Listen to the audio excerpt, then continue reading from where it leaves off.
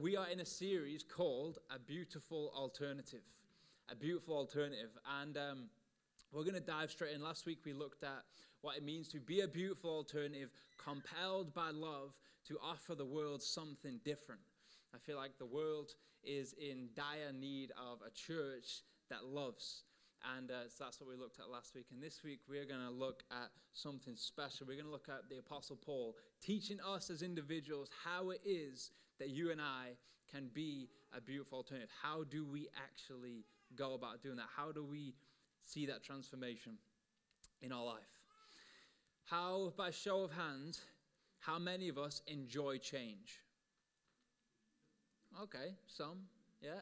I thought it would be about 50-50 because you have two groups of people. You have some people that really enjoy that feeling of change, almost in an unhealthy sense because they don't want anything to stay the same for long enough because they feel like they're in a rut and they will want to change everything really quickly. And then there's some people who are almost allergic to change, that feel like, I really don't like change. And I think I sit somewhere in 100% of both of those camps. Right? Maybe we all do, I don't know. But there's times when I'm like, yes, change, development, future, all this stuff. And then there's times where I've found myself saying, why are they doing that like that now? Why have they changed it? I think I was eating a Cadbury's cream egg this year, and I said, they've changed the recipe. I don't know if they've changed the recipe, but I know they've changed the recipe, right? You know, when you try something, you just know they've changed it. They're getting smaller every year as well, right? Amen. Yeah, everyone's like, yes. They're getting smaller every year, which is strange. Everything's getting smaller and more expensive. That seems to be the trajectory of the world at the moment. But if you were to look at change in your life, there are three key ingredients or three key characteristics of change. In terms of like large-scale change in our life, you could probably say of like micro change, but ultimately three key ingredients to every change. And these are these three things. There are the means of that change. In other words, what you have to do. There's the process of that change, so how it is you have to go about doing it and what happens. And then there is the result, so the thing that you are left with at the end of the change. So the means, the process, and the result. The means, the process, and the result. The problem is when it comes to change, especially in today's society where it seems like we're really obsessed with self-help.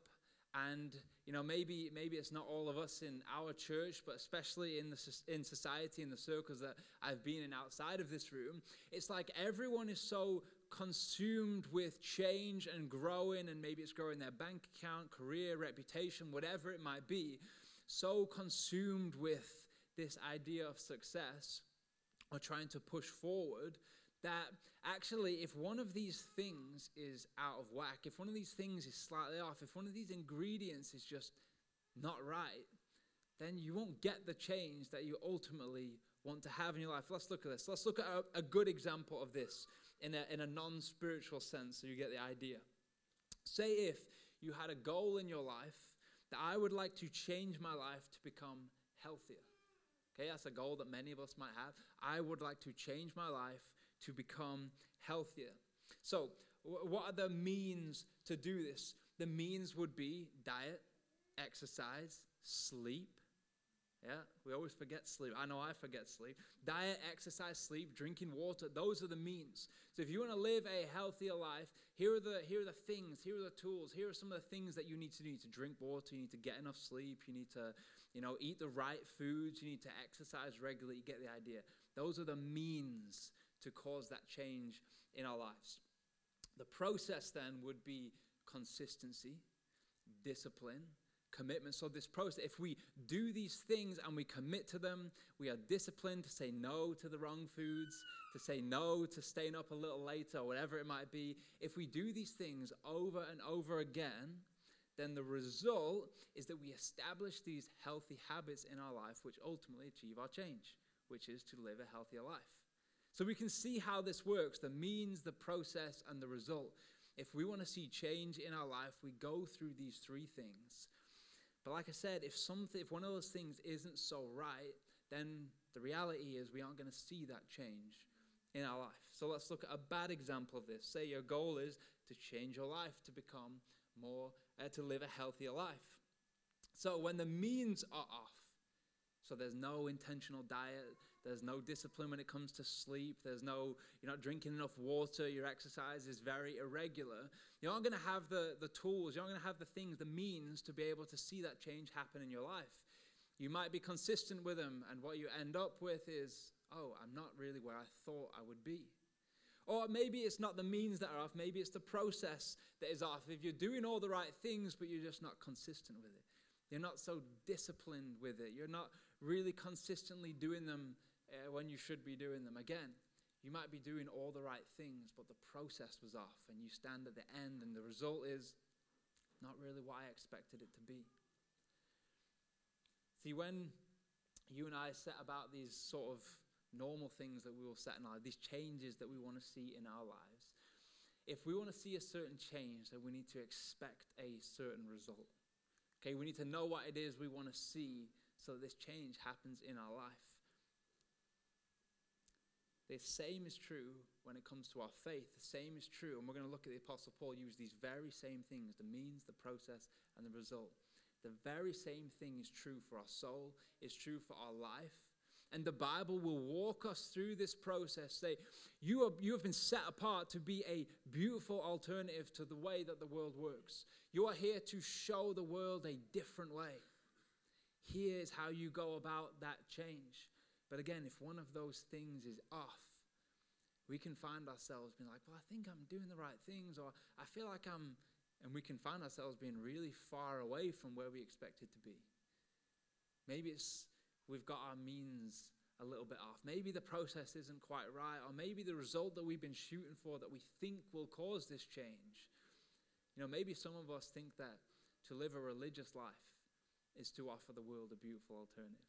And you stand there and you're like, no one seems to be really impacted by the life that I'm living. I'm going to church every week. I'm saying the right things. I'm like kind of doing the right things, but it just doesn't seem to be anything in it. When one of these elements is off, one of these ingredients is slightly out, we don't see that change that's required in our life. So let's look at this. Paul uses these same three characteristics. So we're going to look at Romans chapter 12, verses 1 and 2. And this is Paul laying out these three things, these three ingredients. So let's read it together. I'm reading from the ESV. Romans chapter 12, verses 1 and 2 says this. I appeal to you, therefore, brothers, by the mercies of God, to present your bodies as a living sacrifice, holy and acceptable to God, which is your spiritual worship. Do not be conformed to this world, but be transformed by the renewal of your mind, that by testing you may discern what is the will of God, what is good and acceptable and perfect. So this is the Apostle Paul. He wrote the book of Romans roughly, we think, between AD 55 and AD 57. So sometime after he wrote Galatians, and sometime after he visited a load of the churches that he started. Now, Paul didn't start the church in Rome. So that's important for us to know. He didn't start this church. And if you look at the way Paul writes in the New Testament, you would often see that he would write to fix problems. So he sees that in the church, or hears that in a church, that there's something going wrong. Like the book of Galatians, it's Paul addressing a problem. Okay, he's addressing freedom in the church. There's an issue of freedom. The Jews were putting restrictions on Gentiles. Paul's writing to the church of Galatia to fix it. He didn't start the church of Rome. Okay, so he doesn't know a whole load about it. So the book of Romans is a really, really important book because he is simply writing a letter to the church of Rome, which is made up of both Jews and Gentiles, so those who would have known the Torah and have known the laws of God and those who completely didn't, writing into this mixed context in the empire's capital. So this is a really, really important place. Power everywhere, like Christians persecuted, paganism all over the place. So it's a very, very high pressure environment. The center point of the empire of Rome. Paul speaking into this church simply to do one thing, to summarize the Christian faith. Okay, he's simply writing to them, say, this is what it means to be a follower of Jesus. So he touches on salvation. He touches on what Jesus did on the cross. He touches on all, it's like a book of theology, really. A book of doctrine to the church to remind them, hey, I'm coming to visit. I need you to give me some stuff so I can head on to the next place. And just so we're clear, this is what it means to be a church of Jesus. This is what it means to be a Christian. So you think, well, why is this important and a beautiful alternative? Well, it's important because it lays the foundation. When we read these words, we can now understand that Paul was saying, just so we're clear, this is how this works. So when we get to read this, we can understand, okay, there's something foundational about what Paul's saying here. There's something foundational about the words that he's using and the way that he's putting this across. He's talking to them about how do we become transformed by Jesus. When you say yes to Jesus, when you follow him, how is it that things change? Okay, he's putting across, and this is the foundations of Christian change as an individual. So we are going to look at this. Paul talks about this life change and how God completely shifts us to be more like Jesus, to be more the people that he's made us to be more at home in who he's made us to be, at home within his church. Ultimately, Paul is saying this is how you become a beautiful alternative to the world. So we're going to look at those three areas: the means, the process, and the result. The means, the process, and the result. So let's kick off at the very beginning here. This is Paul outlining the means of change when it comes to our souls, our lives. So he says this in verse 1. I appeal to you, therefore, brothers, by the mercies of God, to present your bodies as a living sacrifice, holy and acceptable to God, which is your spiritual worship. Now, before we outline these means that Paul gives us, he ultimately says this from the very outset. In some translations, it says, in view of God's mercy. Or in the ESV, it says, by God's mercy, by the mercy of God. In other words, God has made a way for you to experience change. What's that way? That is the person of Jesus dying on a cross to take on our sin, rising again 3 days later to give us hope and a future and power over death. That's what he means. In view of that, in view of the source of all change, in view of the all-powerful, in view of that mercy which ultimately sets us free, he's kind of saying, this is now possible. Change is now possible because of what Jesus did. And here it is, he outlines it for us. He says, this is what I need you to do. This is the beginning of change, the tools for change. He says, present your bodies as a living sacrifice. Present your bodies as a living sacrifice. Now, what he's talking about here, Paul is saying to the church, he's using the word body, so ultimately what they would understand this to mean is you're coming and you're going, the way that you live, the life that you have, the things that you do, the person that you are, summed up in that sense. Present the totality of who you are to Jesus. Give all of who you are to God as a sacrifice. Okay, this is the beginning of the means of change. You're sat here this morning like, yeah, I think there's something deep down in me that knows I need to change. Okay, I know that I have a proclivity to sin. I know that my life ultimately leads to sabotage. I need to change. Ultimately, I'm not who I'm supposed to be. The beginning of that. Okay, how we go about that change is to offer ourselves to God. Give of ourselves. Like I said, Paul's language here is the total of who you are to God. Your actions, your thoughts, your coming and your going, your daily lives, your morality, the way that you live, offer it to God. And then he says something interesting. He says, this is your spiritual worship. This is your spiritual worship. Now, you and I, we come to church and we know that when we sing, that is worship. Paul isn't specifically talking about sung worship here. He's not saying that go about your life like you're in a musical. You have to sing worship all the time. I actually really don't like those musicals that have no words, just sung. I can't take it. That's not what God's telling us to do, thank goodness.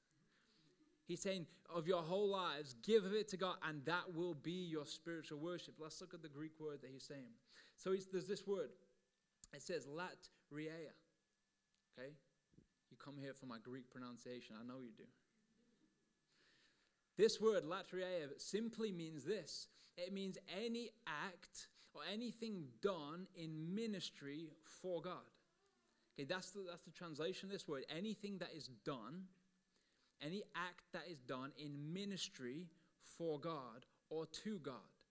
So ultimately, Paul is saying this. The way that you live your life, your coming and your going, your thoughts, your living, if you do it in a way which is for God, in alignment to God, that pleases God, that is worship in itself. The way you live your life is the very beginning of worship, not just the stuff that we sing. That is an overflow of it. That's why we call this song worship. So he says, offer it, and that will be offer your lives, and that will be your true worship. So here's the thing for us today. How do we take this in 2022? It's nearly 2023. Can you believe it? How do we take this in 2022? The thing is, every single one of us is familiar with this idea of giving ourselves to something or someone. Just might not be to God. Okay, we all have given ourselves to something or someone. That something, it might be the pleasures of life. That something might be that desire that you have within you.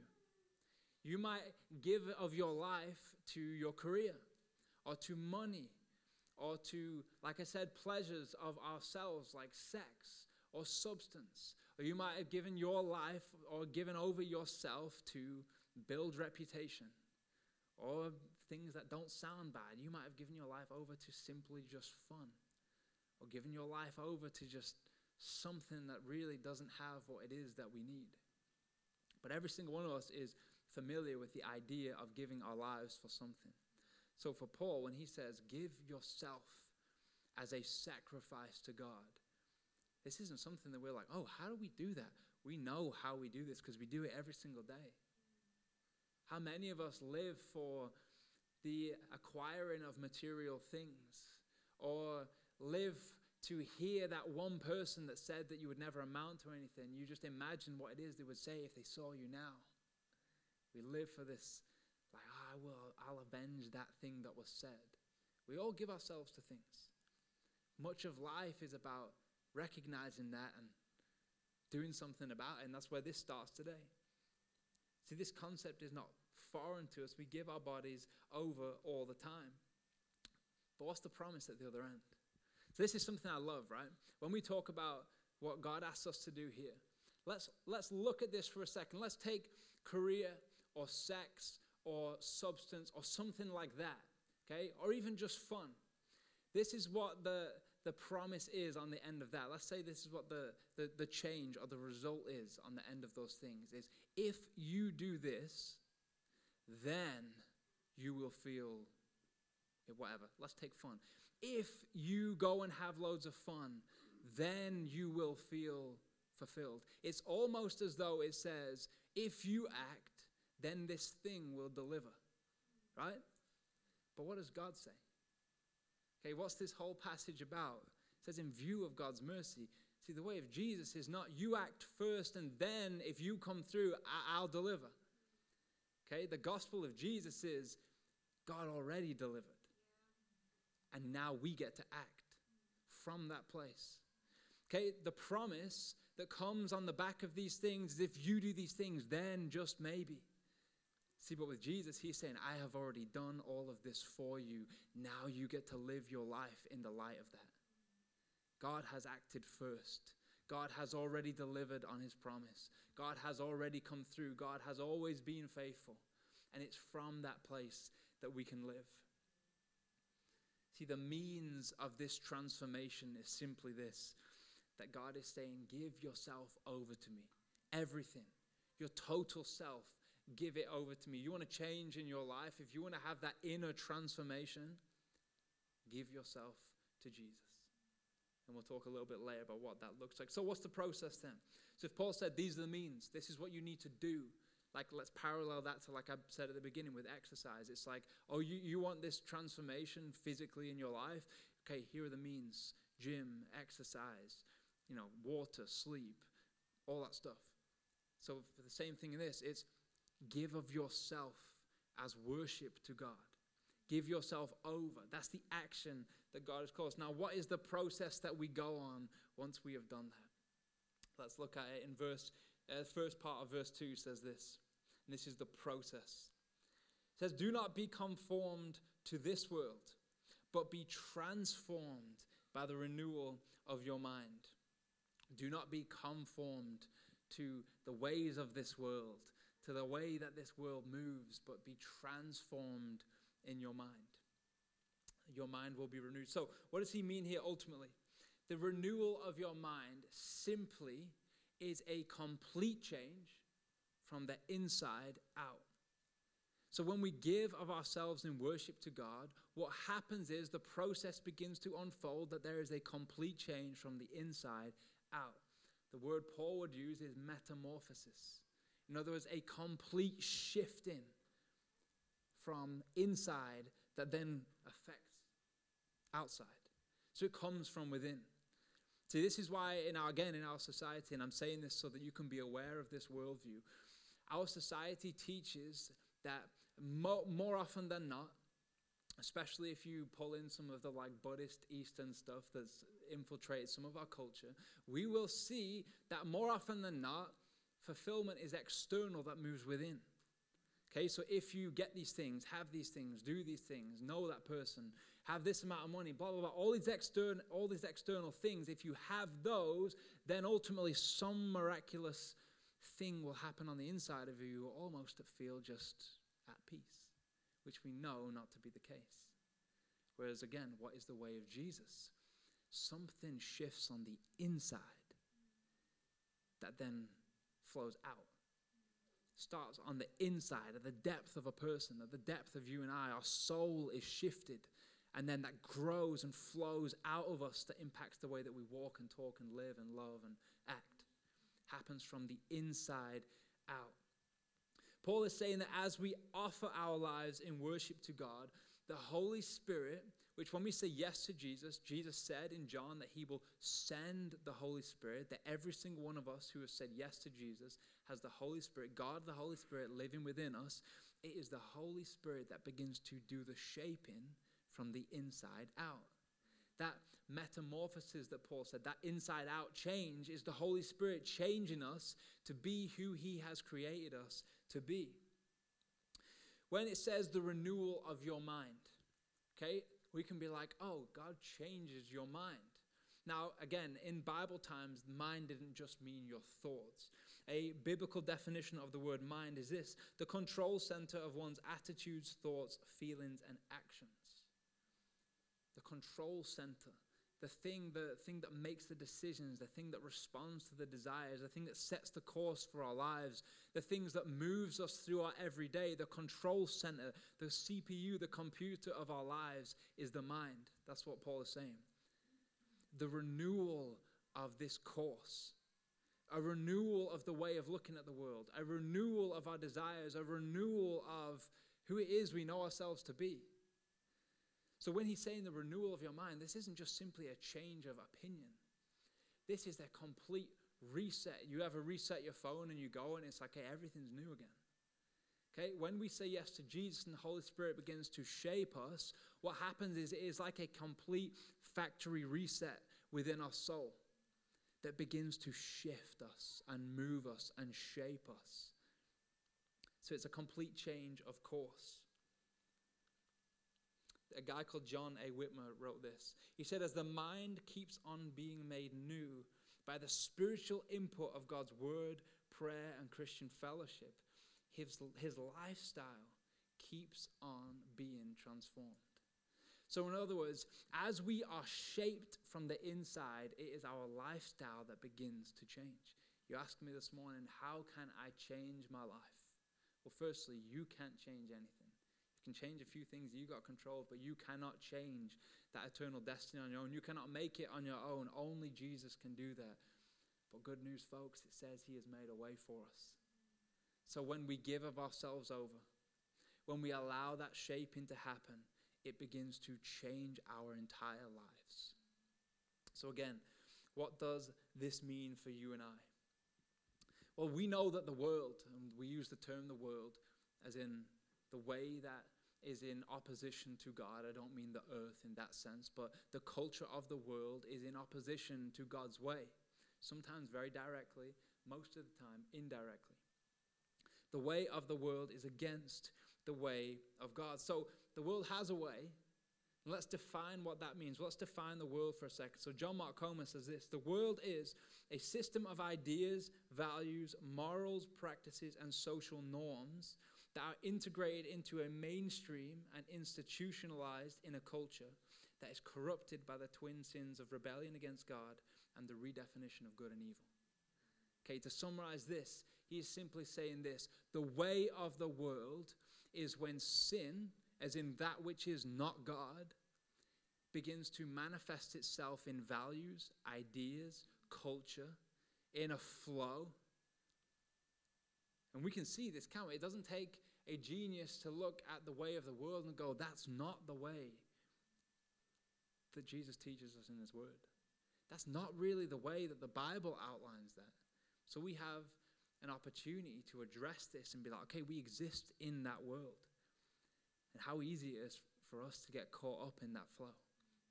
Why does Paul say, don't conform yourself to that way? Don't conform yourself to those values and those ideas and that system of thinking and, that rebellion against God and the changing of what is good and what is evil. Don't get caught up in that stuff. There's a different way available to you. Because again, what did we say? If one of the ingredients of change is off, what happens? You don't see the change. So we might have all the means, but actually in the process, we've gotten caught up in some of the ways of the world, in our thinking, in our value systems. And we're sitting there being like, why is it that I'm not changed? Why is it that I just can't seem to live out this Christian life? Maybe one of the ingredients is off. Maybe one of the characteristics is off in your life. Maybe you've got caught up in the way of the world, in the process of the world.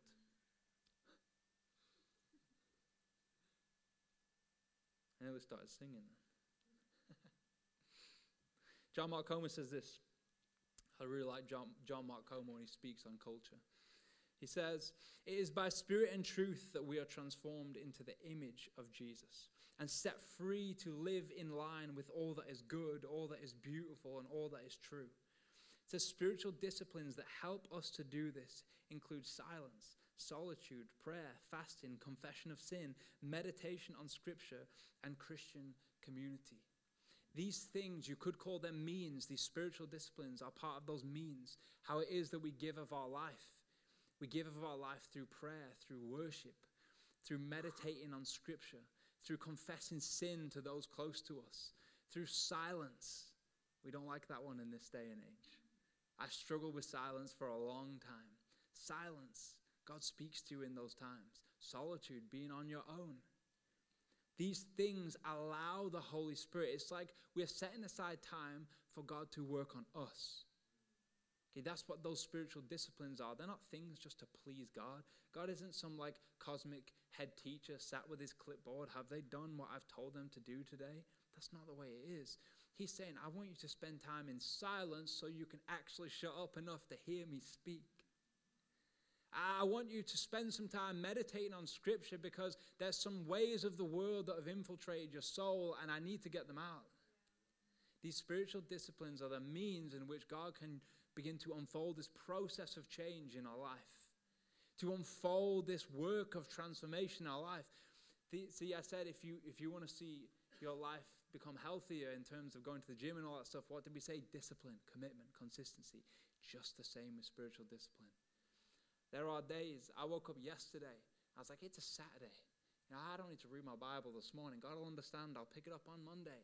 And in that moment, I knew what I was preaching on. And I was like, I'm going to read this, even if it's so I can say I read it. But what happened in that half an hour was I began to get really inspired. I was so glad I read it in the end. It's the same. I remember I played the trumpet as a kid. I know my cool estimations, I've just gone up in your leaderboards there. Played the trumpet for a long time, and I remember going to these jazz bands on a Saturday morning, for 7 hours. I had to go for 7 hours, right? A whole Saturday. And I hated every second of the week that I thought about going. Okay? Every second, I have to go to band on Saturday. The second I arrived there is the best day ever. I mean, it's often the same when we read the Bible. It's often the same with these spiritual disciplines. You can dread them because you've got to give half an hour, 40 minutes, 10 minutes, whatever to these things. But I promise you, when you get in the presence of God, you are refreshed, you are filled up, and you will walk out of that session, that time, feeling completely different. So I want to encourage you, be consistent, commit to those things. These spiritual disciplines, let's call them the means. These are the means of giving our lives to use. If they're done consistently, they become the process in which the Holy Spirit uses to shape us and ultimately change our life. Much of our life is this living out of that process, allowing the inner shaping to affect all of us. So I want to maybe just put a few thoughts to you before I close. Have you been swept up in some of the ways of the world, some of those ways of thinking that have maybe putting a stop to that transformational work that the Holy Spirit wants to do in your life? I know in my life when I've looked, I've been like, that way of thinking I thought was healthy, but actually was really unhealthy. Until you can join me up here. Or this morning, maybe you don't need to look at that stuff, but maybe you just want to get real and say, do I actually want to change? Do I want the trajectory of my soul to be completely shifted through the work of the Holy Spirit? Do I want to be who God's made me to be? Just some questions for you to think over. And then finally, I'll be quick, the result.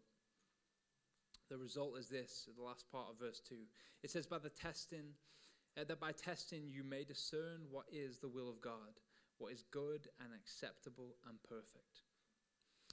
Paul says that once we are renewed in that trajectory, renewed from that deepest part of ourselves, shaped from the inside out, then we are able to prove or discern or understand God's good and perfect and acceptable will. In other words, we are able to understand God's will for the world and God's will for us. That is the result of this shaping. That if we give ourselves over in worship, in the means, through spiritual discipline, if we allow the Holy Spirit to work that process out in us, the result is that we get to see the way God sees. See his will for the world. See his will for our neighbors. See his will for our lives. A guy called Douglas J. Moo wrote this. He said, this transformation allows us to recognize and put into practice God's will for every situation that we face. Listen to this. God has not given to Christians a set of detailed commandments to guide us. Instead, he has given us his Spirit, who is working to change our hearts and minds from within. And listen to this. This is the power. So that our obedience to God might be natural and spontaneous. What's he saying? That when we are shaped by God, and when we are in constant walk with God and communion with God, our lives become, this obedience to God, this holy life begins to be natural and spontaneous to us. That we don't need to think about following God in that same way, that it actually flows out of that relationship that we have with him. That inner transformation ultimately manifests in our life, that truth and goodness and beauty begin to flow out of our natural walk with God. That's real transformation, when it begins to be natural and spontaneous.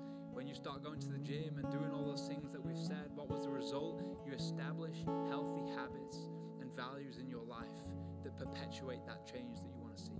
It's exactly the same with spiritual discipline and transformation.